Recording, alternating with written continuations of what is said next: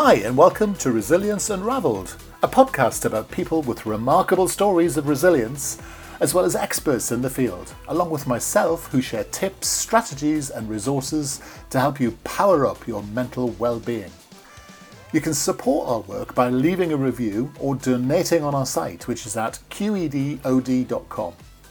You can also purchase our resources, including the imaginatively titled series of books Resilience Unraveled, Leadership Unraveled, Management Unraveled, and Anxiety Unraveled at qedod.com/extras.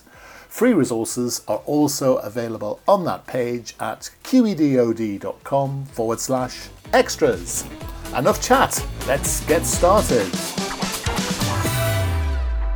Hi, and welcome back to Resilience Unraveled. And it's a gloomy day in Britain, but I'm being cheered up by the sunny smile of Dr. Friedemann Schaub, who's, I don't know if he's standing or sitting in front of me, but he's certainly appearing in front of me in all majesty. So good afternoon, Friedemann. How the devil are you? I am very good. Thank you. High level of happiness, as I just stated. That's very good. Well, tell us a little bit about first of all, where in the world are you? I'm in the south of France and enjoying my life in the middle of nowhere. Okay. And happy to be connected to you now. Very good indeed. So tell me a little bit about yourself, because you don't sound French. I'm suspecting there's an intriguing history. Well, I am born as a German, lived in the US for almost 20 years, then 10 years ago came to France, and now I don't know what I am, but I am here at least. Well, if you want to know more about my journey as I'm now also talking about my work, I was a physician originally, specializing in cardiology. Then I got moved to Seattle, Washington to do a postdoc. And I have to say that was one of the best things that ever happened to me, because I realized I don't really like being a physician in a big hospital where people are just treated like numbers. And for a while, at least, I really enjoyed going into the depth of each and every cell of us and learning more about the miracles that happen within. So I got then a degree in molecular biology. And after, again, almost 10 years, I decided, no, that's not really what I want to do either, because I like to work with people and I want to help them, but I want them to help themselves. And I want to help people to tap into that, what I discovered or saw more clearly in molecular biology, which is this self-healing capacity that we all have. Right. And how to get there was then the next episode of my journey. And this is when I got specialized more into the mind-body connection, into the subconscious mind, etc. Very good. Now, I meet a lot of people on this podcast, and they talk about mind-body, and they head into the realms of woo-woo, if you know what I mean by that, sort of soft, fluffy, make it up as you go along. But I'm hoping you, as a scientist, have actually got some provenance for the mind-body spirit thing. I mean, I'm with you. I agree with you. I'm into self-healing, but with caveats and warnings and such like of suitable things. But so tell me your stance on mind-body healing. Well, basically, I believe that a lot of what causes illness are our thoughts and our emotions. And this is something I saw all the time as a physician, that people are stressed, people are anxious, people feel, trapped just entering the hospital, which is not very conducive to healing. But as physicians, you don't really have the means or the time to help them, to get more to the root of also their high blood pressure, which we know is very related to stress, or high cholesterol, which can also then lead to heart issues. And so I believe that we can do a lot simply by balancing our mind, by balancing our emotions, by overcoming anxiety and all those things. And there are also ways to stimulate more our innate healing by being more on a place where we actually want to get well. I mean, that's a whole other topic, but I tell you, I had clients that told me, I know why I have cancer. I have cancer because I don't want to live anymore. And that's the best way out. And then, so that's a power that we have to can create disease. And if we can create disease, we certainly can also help us healing the disease. And that is something where we have to be more empowered and less relying just on the doctor and the pills. Yes, and I totally buy that. And I buy that their self-healing is part of a holistic package that sometimes does involve pills and sometimes it doesn't involve pills. But there's definitely a correlation between good diet, positive mental attitude, and general wellness. And I think that's indisputable these days. The problem seems to be there's a lot of people who don't believe it, and there's a lot of people who, if they do believe it, don't know how to achieve it. So where do you start with that? Well, I feel that, when I was thinking back, my head of the department, he didn't believe that stress was related to illness. And then, fast forward 10 years, it's very clear that, 70% of doctor visits are stress-related illnesses, whether it's, autoimmune diseases or chronic pain, etc. So I think, medicine often catches up. But my approach is not necessarily to also put negative labels on our emotions like anxiety or stress and basically now chase those things with pills or any kind of diagnosis. I think we have to really go always a little bit deeper and see ourselves more as, well, we have been evolving since hundreds of thousands of years. So, there is a reason why anxiety has been staying with us. We probably had this in the caves already. There is a reason why stress is a survival mechanism, which is also evolutionarily preserved.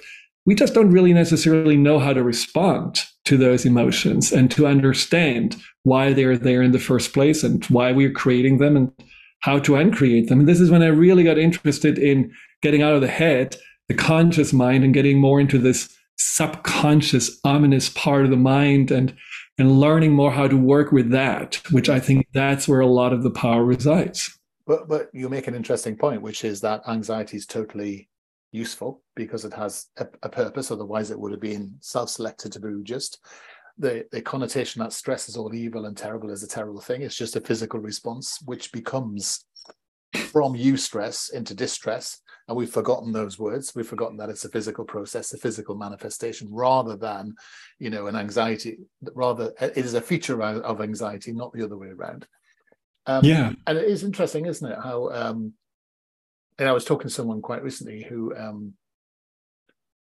had been using the opposite approach. So we're discovering over this part of the world, that the vast majority of female mental health issues, anxiety, stress, whatever it might be, are to do with perimenopausal and menopausal situations, and the budget and the NHS is now going on HRT. So for me, it's about using the appropriate medication or using the appropriate approach in a truly holistic way. There are drugs that you should never take, but there are people are now looking at some microdoses of hallucinogenics and those sorts of drugs. Everything has its place, isn't it? That's natural in the world, and I think it's interesting that some of the things you've talked about are natural, that they've just gone out of your word, they've gone out of balance, haven't they? That seems to be the issue. Yeah. Well, I'm not opposed to medication or any kind of forms of, treatments. The problem is just that I found when people do take medication, they don't necessarily change the things that need to change, like their beliefs, their thinking patterns, their, behavioral patterns. So medication gives you a nice relief, and it certainly changes your brain chemistry, but it doesn't teach you how to navigate through life in a more balanced or empowered way. And those are the things that are really important. And there were studies that showed that, unfortunately, with the rise of medication, people went less to do the work, went less to go to, therapists or coaches because they rely more on that pill. And I think that, the numbers that are rising in anxiety and how it becomes more and more an epidemic and also leads more and more to depression shows you this is not enough. We cannot just drug ourselves. We have to learn to navigate with our emotions. And, well, you and I certainly haven't learned this from our parents. I assume, or in school or anything like this, we are kind of left on our own with our emotions, having to figure it out. And often we are seeing our parents reacting to, their insecurities with anger or their anxiety with over worry. And then we pick up those patterns and repeat them, but it's not really helpful. And so teaching people, go ahead, there's two issues that come from here. One, which is Jung's idea of the collective unconscious, and that actually we sort of we're all infecting each other with anxiety, because I think that's fascinating. But also it says something about the way we have treated people with things like anxiety, that it has got worse. I mean, catastrophic numbers of mental health issues before COVID, and even worse, and yet we're still using the same approaches. Going to the doctor and getting SSRIs for depression, it isn't the solution. And maybe it may hold you for a month, but it isn't the answer, is it? And I think I like what you're saying here. You've got to do the work that makes the change, because actually just dousing people with effectively a trance state isn't useful for anybody. So where do you start assessing people's balance? Where will you start with your process?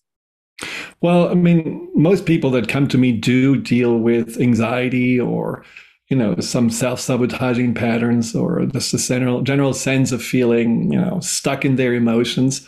And so what I'm really interested in is always the root cause. Where does this start? Of course, we have to look at the current symptoms, but the thought is really, there is usually something like a learned behavior. There are some root causes. And especially when it's anxiety, I find there is certainly what happened to us in the past. Yeah, it's so interesting when people tell me right from the start, you know what, I don't want to go into my childhood because everything was fine. Yeah. And then when we dig a little bit deeper, because I can't resist, then we find out, yes, everything was fine, but your father also told you, you are so smart, you can just be a better version than myself. And that put so much stress and pressure on that person that every time they did something, it brought up this fear of failure and disappointing the dad. And that's a red line that was creating more and more anxiety in their life. So we have to really dig in and look into the past.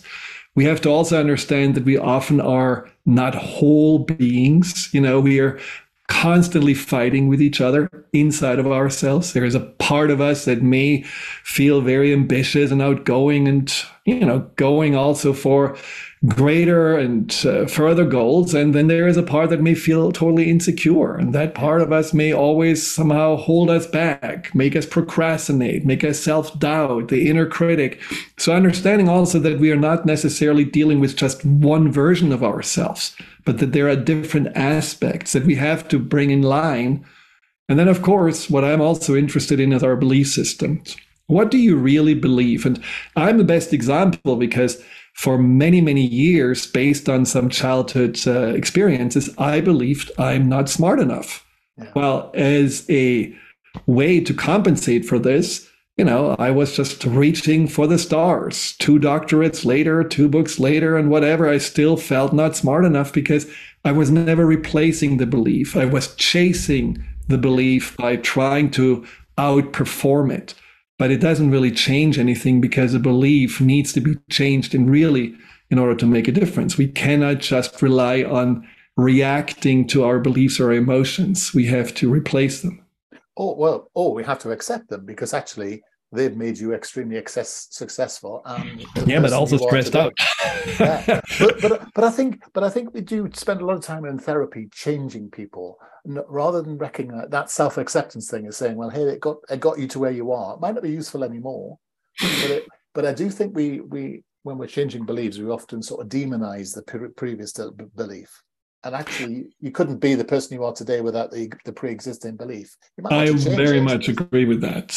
Totally. And I think there is an owner's manual that, got us to the point where we are realizing it's no longer working for me. And, looking back at myself, I knew this owner's manual is not working for me when I had unhealthy compensatory patterns of eating too much, drinking too much, smoking too much. And pretty much when I went to a party introducing myself as doctor, because I had no personality, no sense of self, and all I could see was just my work and my successes. And that was simply getting me into a crisis, until I woke up with panic attacks and I realized something got to give. This is not who I'm supposed to be, or at least not the happy version of myself. And I was an English person. You surely would have gone to the party and introduced yourself as Dr. Doctor. Because that's our sense of humor, as you know. So, sorry, joking aside, maybe I'll cut that out. Well, look, so I love everything you're saying. I think it makes so much, so much sense. So you've written a book called The Empowerment Solution. So why that title? Well, the first book was called The Fear and Anxiety Solution, so it lends, the solution. I think the third book going to be just called The Solution. Okay, not the final solution, I hope. Yeah, the final solution. Exactly. No, I mean, it's the solution was basically because we're really looking for something that so many people are feeling, which is disempowered. I mean, not only during COVID, but also before. The sense of disempowerment is something that I would say 80% of my clients have been feeling. And they're disempowered with their emotions, with their circumstances, all of those things. So then they need to be empowered from themselves.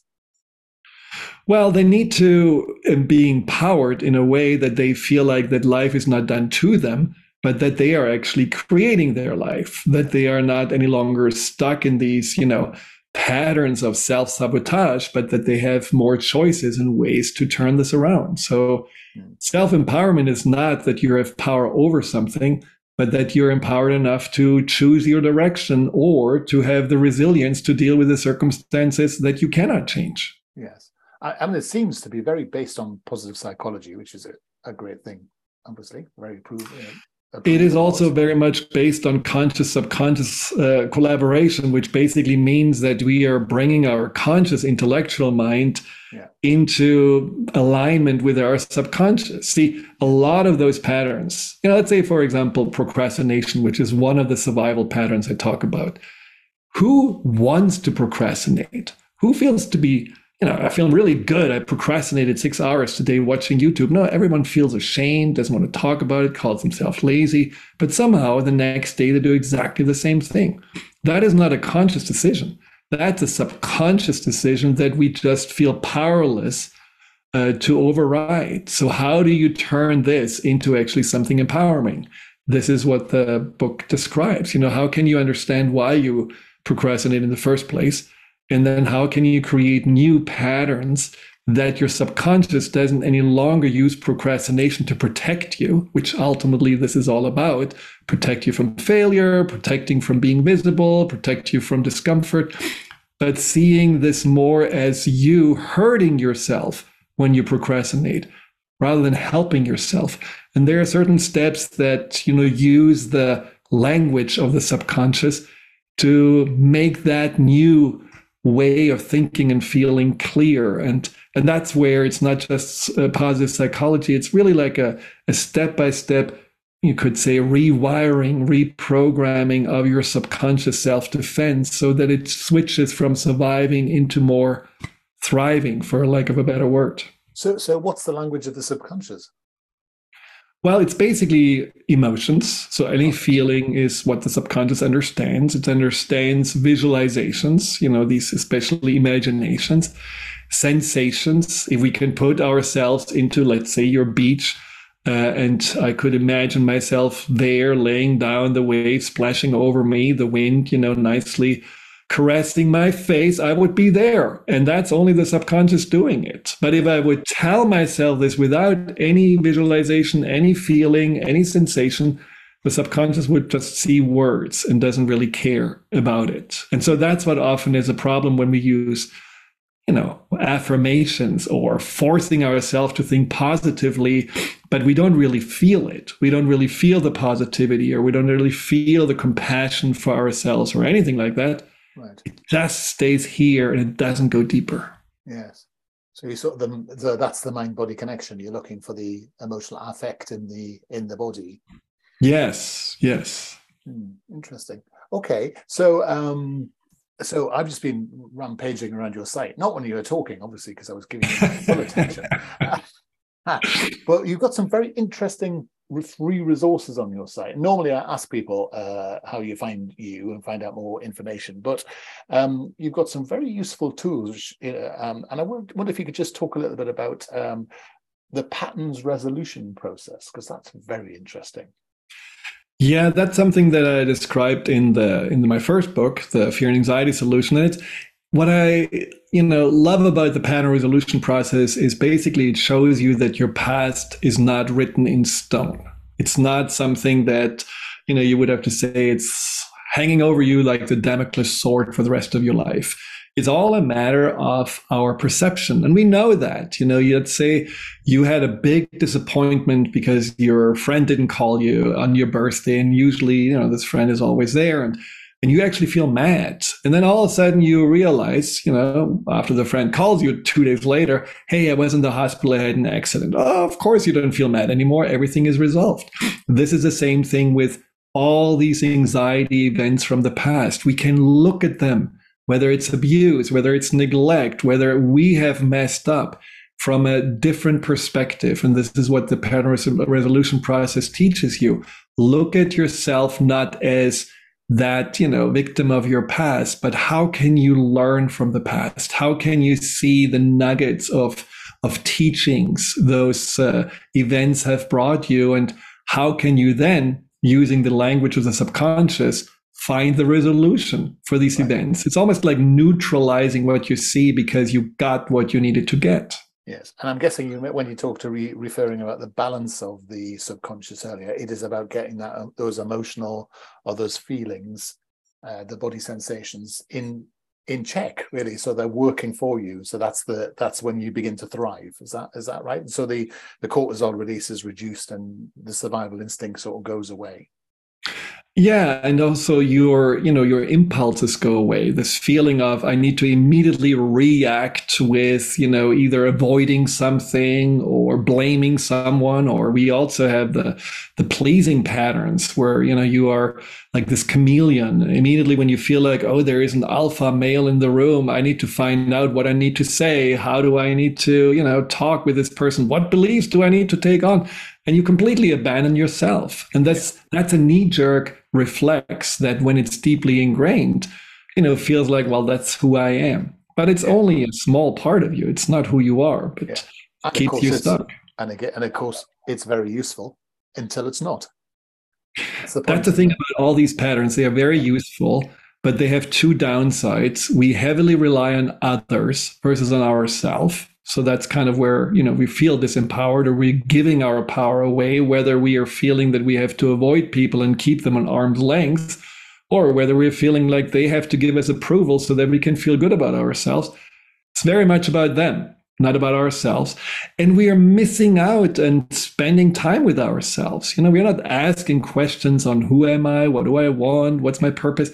All of those really important questions to live a fulfilled life, they go down by the wayside because it's all about just living in this mode. And we can live with this forever, but we will eventually find out that we have lived a smaller life than we should, a smaller existence than was possible for us. Yeah. And many people go through their lives in a small, happy existence. And you often find people who open themselves to self-development become extraordinarily miserable, don't they? So there's and I'm not trying to joke here. It's this sense that you have to get through the hurdle, don't you? That, it is about doing the work. You don't just hope it's going to work. You actually have to do stuff, don't you? You have to apply yourself to your own balance process. Now, small is not necessarily bad. So don't get me wrong. I mean, I'm living in the middle of the country where there are 700 people in this town. And you could say, well, most of them have never left. So is that a small life? Small has nothing to do with, your radius of moving on the world or through the world. Small is more, could you be yourself? Or did you always have to suppress yourself? Did you always have to somehow, make yourself a little bit more quiet, or not really going for your dreams, or not really expressing what your needs are? That's small. And so if you are living in a, small town, you never leave, you have your same job, you are very happy with your family, but you feel like you're absolutely your happy, full expressed self, well, you are lucky. And you should definitely, kiss the ground that you're walking on, because that's pretty cool. There's the old story, isn't it, about the rich person saying, someone sitting on the beach by a boat, sunning himself and saying, you should sell your boat, you should go and work, and then the person, and you should hire the boat out and go and rent people and work 27 hours a day. And the person says, why? And then he said, so you can sit on the beach and enjoy yourself. And there is something in that, isn't there? Yes, exactly.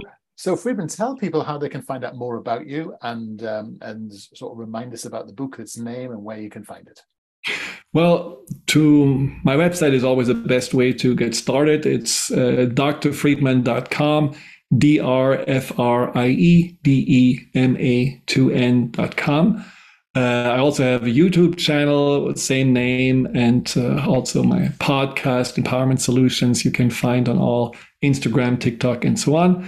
And the book is called The Empowerment Solution, and it can be found everywhere as well. But of course, Amazon always comes first to mind. Yeah. But I'm also Barnes and Nobles and local bookstores. And it will be soon as an Audible version available too, with me as a narrator. Fantastic. And then the next book coming soon, when is that one arriving? I have no idea. It took me 10 years to get this one out, so I'm not sure. I'm not the fastest when it comes to that. Procrastination thing, we should talk about it. Yeah, I should better read my book again. Yeah. Well, what is it? All therapists are work in progress. That's why we do it. Yeah, that's lovely. It's true. been a joy to talk to you today. Thank you so much. And that name again is Dr. Friedemann, drfriedmann.com. All the show notes will have all this information in. And hop onto Amazon for the book. Thank you so much for spending time with us today. I think it's been brilliant. Well, I've certainly thoroughly enjoyed it myself. So me too. Everybody else has too. Me too, for sure. Thank you. Thanks for your time. You take care. Hi, thanks for listening. Hopefully that was a useful and interesting episode. As I said earlier, you can support our work by leaving a review, which does drive enhanced exposure. Or you can donate on our site, which is at qedod.com. You can purchase our series of books all about unraveling resilience, leadership, management and anxiety at qedod.com/extras, along with some other free resources available on the site. We've also got a Patreon page, and you of course can send us questions, ideas, thoughts, conversations and fresh subjects at info@qedod.com. Hopefully there's something there for you. Catch you next time round.